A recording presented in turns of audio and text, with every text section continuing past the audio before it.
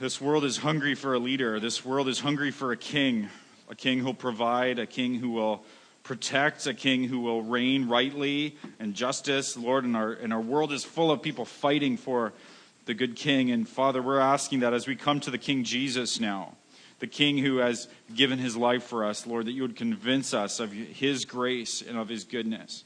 So open our hearts, Lord, to receive from your word now. Would you give us nourishment to our souls from it, Lord? Would we receive strength and comfort and assurance of your favor and of your love? So Holy Spirit, open our hearts, open our eyes today and in these moments, for we pray in Jesus' name. Amen. This is the part of our gathering where we come together around the scriptures, which we believe are God's word to us. So I'll invite you to open a copy of the scriptures to John chapter 7. John chapter 7, we're going to begin reading at verse 37. We as a church community, we've been in John's Gospel, which is a Greco-Roman biography written by Jesus' best friend John, one of Jesus' 12 disciples, shortly after Jesus ascended back to heaven. And we've been in here for about a year, and we've taken a couple of breaks. We've just finished a bit of a break from there where we were looking at biblical renewal, biblical revival, and taking a season to say, when God's Spirit moves in a community, what are the fruits? And how can we position ourselves? How can we posture ourselves before God to see an extraordinary period of his activity? But we're returning now to John's Gospel, and we'll be in here through Advent, which is not too far away. And where we left off is here in John chapter 7, where Jesus has, and we've seen, if you haven't been with us, maybe you're newer to our community, and if you are, welcome. We've seen how John has organized his gospel around 7 signs. He calls them signs, miraculous signs that Jesus performs that testify to who he is. And John in chapter 20 says that he could have recorded many more signs, many more things that Jesus has done. But he says these signs are recorded so that you would believe that Jesus is the Christ, the Son of God, and that by believing you would have life in his name. And so these signs are meant to point to something. That's what signs do. Signs aren't the point, but they point to something that is the point.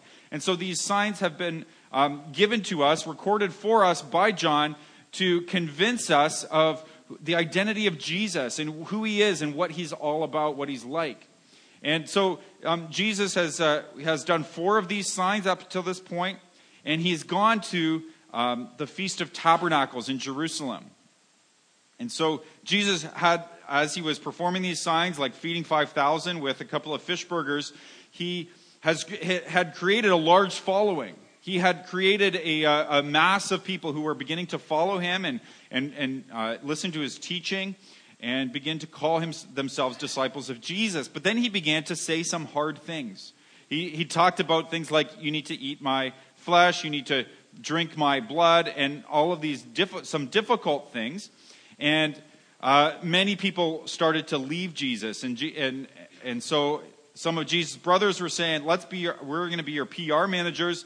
Jesus, what you need to do is you need to go to the Feast of Tabernacles, the Feast of Booths in Jerusalem, which is the largest of all of the Jewish feasts, most highly attended feast in the calendar year. And what you need to do there is you need to perform some miraculous signs so that people will again begin to follow you. You've become unpopular. You're down in the polls. Here's how you can raise your popularity. Do something spectacular.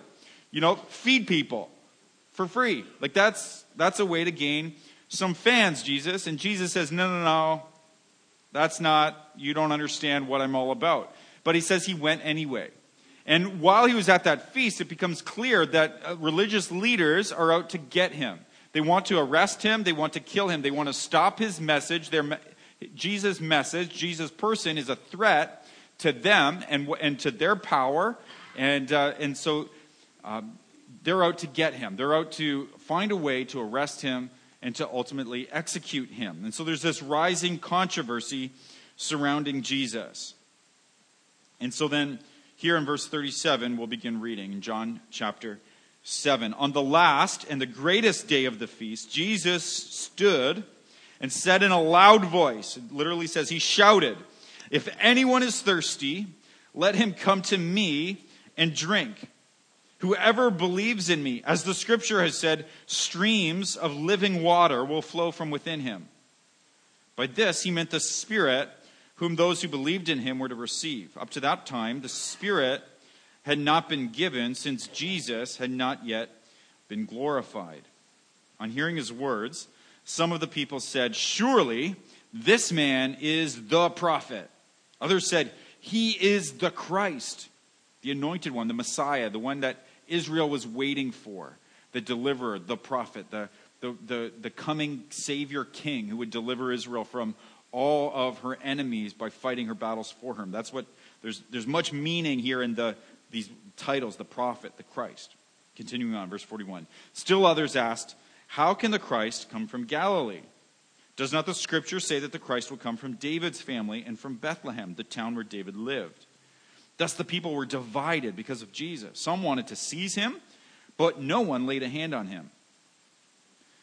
Finally, the temple guards, so these are people who had been sent, we had read this earlier, back in the summer, in verse, where was that? I forget it now. Anyhow, earlier on in John chapter 7, trust me, you'll find it. And I'll find it as soon as if I wasn't on the spot. Had sent these people to arrest Jesus, but they didn't. They came back and said, verse 45, the temple guards went back to the chief priests and Pharisees, who asked them, "Why didn't you bring him in?" "No one ever spoke the way this man does," the guards declared. "You mean he's deceived you also?" the Pharisees retorted. "Has any of the rulers or of the Pharisees believed in him? No. But this mob that knows nothing of the law, there's a curse on them." Nicodemus, who had gone to Jesus earlier and who was one of their own numbers, he was a Pharisee, but he had gone to Jesus, John chapter 3, John 3:16, Jesus said that to him.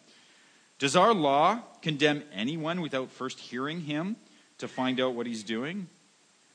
They replied, "Are you from Galilee too? Look into it, and you will find that a prophet does not come out of Galilee." This is God's word to us this morning. And so John chapter 7 is full of this growing controversy swirling around Jesus. Jesus is always controversial. He always has been, and he always will be. And in the middle of this context of controversy, where he knows that people are out to get him, they've actually sent temple guards to go and arrest him. In the middle of that controversy, Jesus stands up and he shouts. He speaks in a loud voice. He cries out, "If anyone is thirsty, let him come to me and drink." So I want to see this morning how open he is, how open Jesus is. I want us to see how personal he is. I want us to see how generous he is. How open, how personal, and how generous Jesus is. And we're really going to focus in on what Jesus shouted. What Jesus shouted in the middle of the feast. So first of all, how open he is. How open is Jesus? We really see his openness in two ways. He says, "If anyone thirsts." If anyone thirsts. Verse 38, "Whoever believes in me." These wide open, inclusive words. Anyone, whoever, includes you. It includes you. You can be gathered into this. You are pre-approved to receive this gift, this priceless gift of living water. And so right now, you need to get out of your head any notion that the Lord does not intend this for you. But this is also open because there's really of what comes after the word thirst. What comes after the word thirsts? If anyone is thirsty, there's just a comma. And I think that's beautiful. There's only a comma. He doesn't say if anyone's thirsty for God. He doesn't say if anyone is thirsty for holiness, if anyone is thirsty for the truth, if anyone is moral. He just says if anyone thirsts. Is anyone thirsty? And we all are. Everyone thirsts. Really, for us, it's just a question of what is it that we thirst after? What is it that we desire deep in our hearts? And the scriptures would say is that deep in our hearts, however our desires, however our thirst is expressed, that deep underneath all of that is a thirst for Jesus. You may not know it yet, but what you really want is found in Jesus. G.K. Chesterton famously said, he says, when a young man goes knocking on the door of a brothel, he's searching for God. He wouldn't obviously articulate that, but what he's searching for is ultimately found only in God. So what door are you knocking on? Augustine said, you made us for yourself, and our hearts are restless until they find their rest in you. Some of us are thirsty for friendship because we're lonely. You need to hear this morning that Jesus is the friend you're looking for, that he loved you first before you even cared about him. So he cannot let you down. Some of us are thirsty, we want to be clean again because we've really defiled ourselves with all kinds of things. And you need to hear this morning that Jesus is the cleansing, the gentle, non-shaming cleansing that you're looking for. And he doesn't throw in a cheap shot. Some of us are thirsty for safety because we've been violated. And I want to tell you that Jesus is the mighty and fierce defender of all who come to him. Some of us just wish we were happy. It's not really all that complicated. Our hearts are heavy and we wish they were light. And Jesus says, come to me, all you who labor and are heavy laden, and I will give you rest. He says, let me take that load off of your weary shoulders and let me put that on my broad shoulders. Let me carry that load for you. Some of us wish we were more certain about the great questions of life. We're skeptical of simplistic formulas, and Jesus is the only one who said, I am the truth. Now, if anyone said that, if anyone stood up here and says, you know what, I am the embodiment of truth, we'd say, this guy is crazy. This guy's crazy, but listen, Jesus says, I am the truth, and no one's laughing. Now, they don't all agree with him, but no one's laughing. So what's your thirst? Your thirst may not be noble. Maybe you just want to be invited to the best parties. Maybe you're wondering how long this gathering will last because you want to go home and look at some stuff on the internet. Some of you just want your kids to like you. There are as many thirsts in this room as there are people. And all of us thirst for things that are right, and all of us thirst for some things that are wrong. But whatever you ache for, here is what you must know, that what underneath what you thirst for, in its purest and its most sacred and its most lasting and its most satisfying form, is ultimately found in Jesus and Jesus only. You were made for him. Your heart was designed to enjoy him forever. And here's the worst thing about me. This is so true of me, is that we treat him like a last resort. We try every other avenue for fulfillment. We try every other avenue for joy. We try every other option for lasting meaning. And he says to us at this moment, come to me and drink. That's amazing. That's amazing. Anyone can come. Is there any limit to his humility? He says there's no, it's not the moral that get water to drink. It's not the moral. He says it's the thirsty. And he said, and we all thirst. So if anyone thirsts, you can come. If you're thirsty this morning, he says to you can come. You can come. Is there any depth that he will not stoop to in order to woo our hearts, to win our hearts? He is so open to you this morning. Secondly, let's see how personal he is. How personal he is. It says, if anyone thirsts, let him come to me and drink. There's only two people here. Anyone, which is you, which is me. And there's the me in this verse, which is Jesus. No one else is there complicating it. There's no priest involved. There's no pastor involved. The you that you really are, the unrehabilitated, actual you with those deepest, darkest thoughts and feelings that you're embarrassed about, that you that longs for embarrassing things, that you that longs for petty and wicked and glorious things, that you is invited this morning to come to Jesus by faith, and he will receive you immediately and directly and personally. And you will taste his forgiveness and his mercy and his assurance and his clarity and his guidance and his friendship, and you will taste his sheer joy of his presence. You don't have to worry about the mechanics. You don't have to worry about the how-tos. He will make it work. He says, I will put my spirit in you. He takes that responsibility on himself. You don't have to be spiritually mature. You just have to be thirsty and come. And I love the tense of this. We lose this in English translations, but the tense of these verbs are really would be best translated, if anyone is thirsty, let him come and keep on coming. And let him drink and keep on drinking.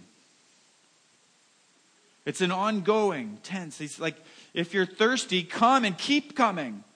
And drink and don't stop drinking. Keep on drinking. You never get beyond this. If you're empty, if you're hurting, if you're sick inside because of you've been avoiding Jesus and you've been drinking in the gutters of this world, you can come and drink and you can never stop drinking. And maybe you have been drinking from Jesus and you've been enjoying him and you've been being refreshed by him and renewed daily by him. And his word to you today is that you never stop drinking from him. Don't move beyond him.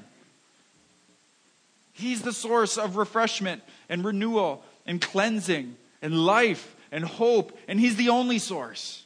And so never move beyond him. Simone Weil says this. It's on the screen behind me. It says, nothing is so beautiful and wonderful, nothing so continually fresh and surprising, so full of sweet and perpetual ecstasy as the good. Nothing is so beautiful as the good. No desert is so dreary and monotonous and boring as evil. This is the truth about authentic good and evil. But with fictional good and evil, it's the other way around. Fictional good is boring and flat, while fictional evil is varied and intriguing, attractive, profound, and full of charm. Isn't that true of our hearts?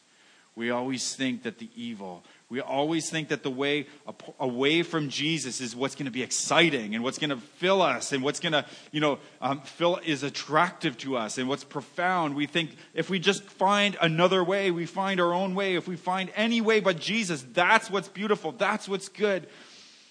But it's fiction. There's nothing so beautiful as the good. There's nothing so boring as the evil in reality. And we've all believed the lies. And we're so disappointed and embarrassed by what we've given ourselves to. And this morning the invitation is to see the emptiness and be willing to just come to Jesus, to drink in the refreshing, living water that he is. And he personally invites you to come and indulge yourself in him. He could not be more sincere to you this morning. And lastly, I want to see how generous he is. How generous he is. It says, whoever believes in me, as the scripture has said, streams of living water will flow from within him. We drink, and our sip becomes a stream, a river of living water. Jesus has physics we know nothing about. But here's the problem. There's a problem with that sentence. Whoever believes in me, as the scripture has said, streams of living water will flow from within him. The problem is when Jesus refers to the scriptures, he's talking about the Old Testament scriptures. You really can't find any passage that he's quoting.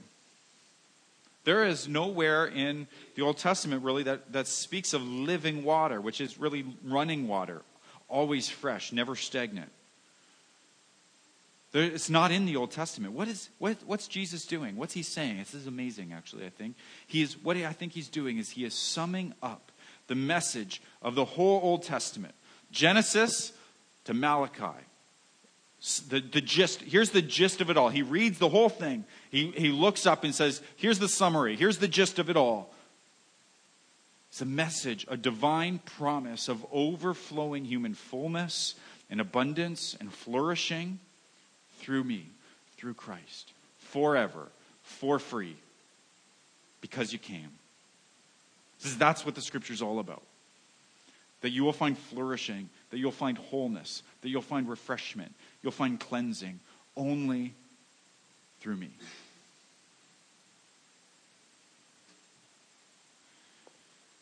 By this he meant the Spirit, whom those who believed in him were later to receive. By this he meant the Spirit. This is the work of the Holy Spirit. To convince our hearts that refreshment and life and joy is found in Jesus. Romans 5, verse 5 is one of my favorite verses, but it's kind of a weird verse. It says, the love of God is shed abroad in our hearts by the Holy Spirit. What does that mean? What does that mean? The love of God is shed abroad in our hearts by the Holy Spirit. Here's what I think the primary work of the Holy Spirit is. We often talk about the spotlight ministry of the Holy Spirit. Is that the Holy Spirit takes ideas, concepts, thoughts. He takes ideas and he turns them into thirst-quenching realities in our hearts. He takes this idea that's just an idea and he turns that idea into a thirst-quenching reality for us. For example, God's love. Many believe in God's love, that God, if there is a God, certainly he would be a God of love. Jesus loves me, this I know, for the Bible tells me so. But is God's love like a cup of cold water on a hot day to you? Is it refreshment? Is it life-giving? Is it your source of everything good and pure and true and source of all joy? You see, the Holy Spirit has this spotlight ministry. You know, you've probably been in a dark theater, right? Where the lights go down and the curtains open, but it's still dark, and you see maybe some shadowy figures moving around on the stage a little bit. You know that something's there, but boom, the spotlight comes on. And all you can see is this person on the stage that the spotlight is illuminating. And your eye isn't drawn to the spotlight. Your eye isn't looking, wow, that's an amazing spotlight. Your eye is drawn to this person on the stage, and that person becomes dazzling and glorious. And your attention is fixed there. That's what the Holy Spirit does. The Holy Spirit shines the spotlight so that we can see Jesus, and Jesus is glorious to us and dazzling to us. And our attention, he fixes our attention on Jesus, not on himself. He says, this is who Jesus is, and this is what he's all about, and this is why it's so important for you. And it becomes alive, and he says, this is how Jesus fills every need in your heart. That's the ministry of the Holy Spirit. That's what the Holy Spirit does to Jesus. And so Jesus says things like, I am your divine lover. I am your true king. I am your savior. I am your shepherd. I am your guide. I am your friend. I am your hope. I am your author and finisher of your faith. I'm the Lord of your personal history. He says, I am all of these things to you. I am the road to the fulfillment of your craziest dreams. I am the prize at the end of the road. Jesus says all of these things, but what the Holy Spirit does is he takes these ideas and he makes them so glorious to you that you can't see anything else. And they become this thirst-quenching reality in your heart. And so the love of God becomes so real that it overwhelms any rejection that's all around you. So you can take criticism. Because I have the love of God. I have the approval of God. And so if this person rejects me and criticizes me, you don't have to go fishing for affirmation anymore. You don't have to work the phones to see if your idea is a good one. You don't have to hang out only with people who like you and who are like you. I have the affirmation of the Father. And so I can go out to love people who may never love me in return. The love of God becomes more than an idea. The love of God becomes a thirst-quenching reality. Maybe take the wisdom of God. The Holy Spirit, we believe, sure, God only wise, right? That God is wise. If there is a God, of course he's going to be wise. We believe that God is wise. We believe that God knows best. But what the Holy Spirit does is he takes the wisdom of God and he shines our spotlight on Jesus so that we believe that the wisdom of God quenches our thirst for wisdom. And so we don't have to be scared anymore. We don't have to worry anymore. When the Spirit of God makes the wisdom of God more than an idea, it makes it big and glorious to us. It fills our vision and it captures our heart. We're scared of how life is turning out because we're listening to our own wisdom. But when the Holy Spirit illuminates the wisdom of God to us, it becomes precious to us. It becomes refreshing to us. Or forgiveness. Forgiveness of sins. It can be just an idea. But the Holy Spirit loves to shine the spotlight on Jesus. As we see our sin, as we see our rebellion against God, as we see our neglect of God, as we see our rejection of God, and it becomes more than an idea, but we need forgiveness. We need to be reconciled with God, and the Holy Spirit loves to convince us that it's available in Jesus, and so Jesus becomes precious to us, and it changes our hearts. So we're free to forgive those who would harm us and wrong us. The Holy Spirit loves to take the adoption that Jesus gives and impress that on our heart, that you have a Father in heaven who will never leave you or forsake you. You're a prince, you're a princess, you're adopted by the King, so you have authority in the name of Jesus. He makes that precious to us. And he opens our eyes to see it, and he shines the spotlight in our hearts on Jesus. That's what the Holy Spirit loves to do, so that he takes these ideas that are just out there, that our hearts can be so cold to, and he loves to shine the spotlight on Jesus so that those ideas become thirst-quenching realities. And we understand that this is what my heart has been searching for all along. What my heart has been longing for and searching for and yearning for and desiring deep within me is found in Jesus and Jesus only.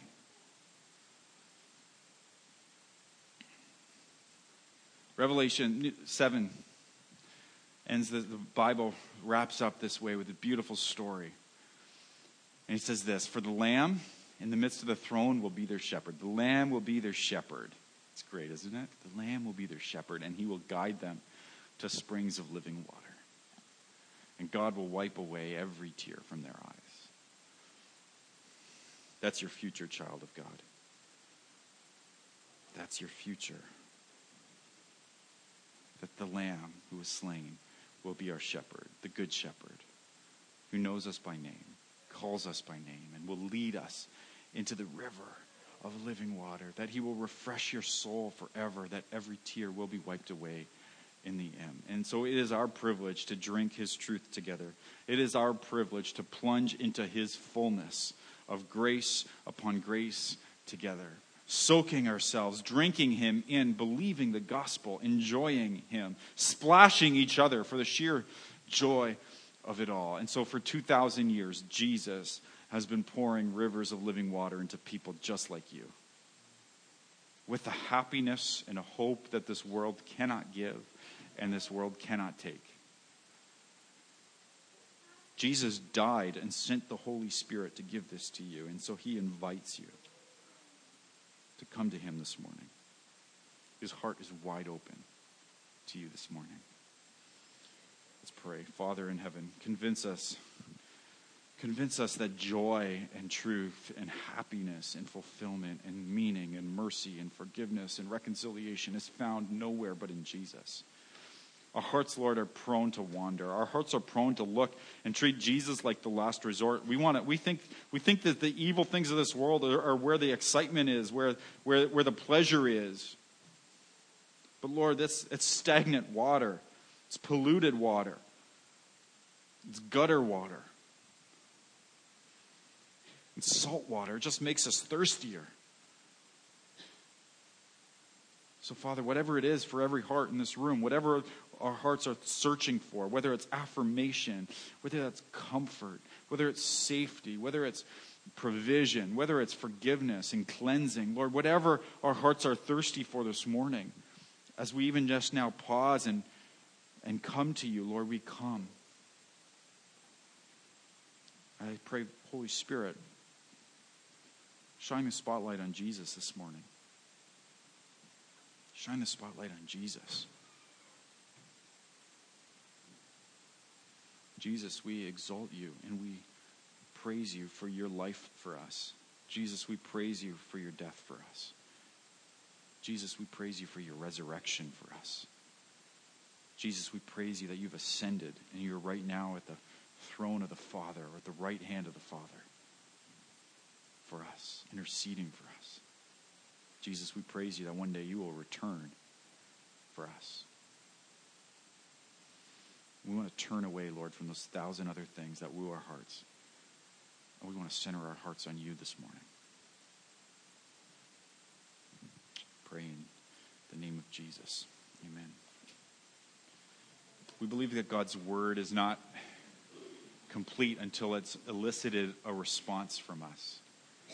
A response in community and a response of worship.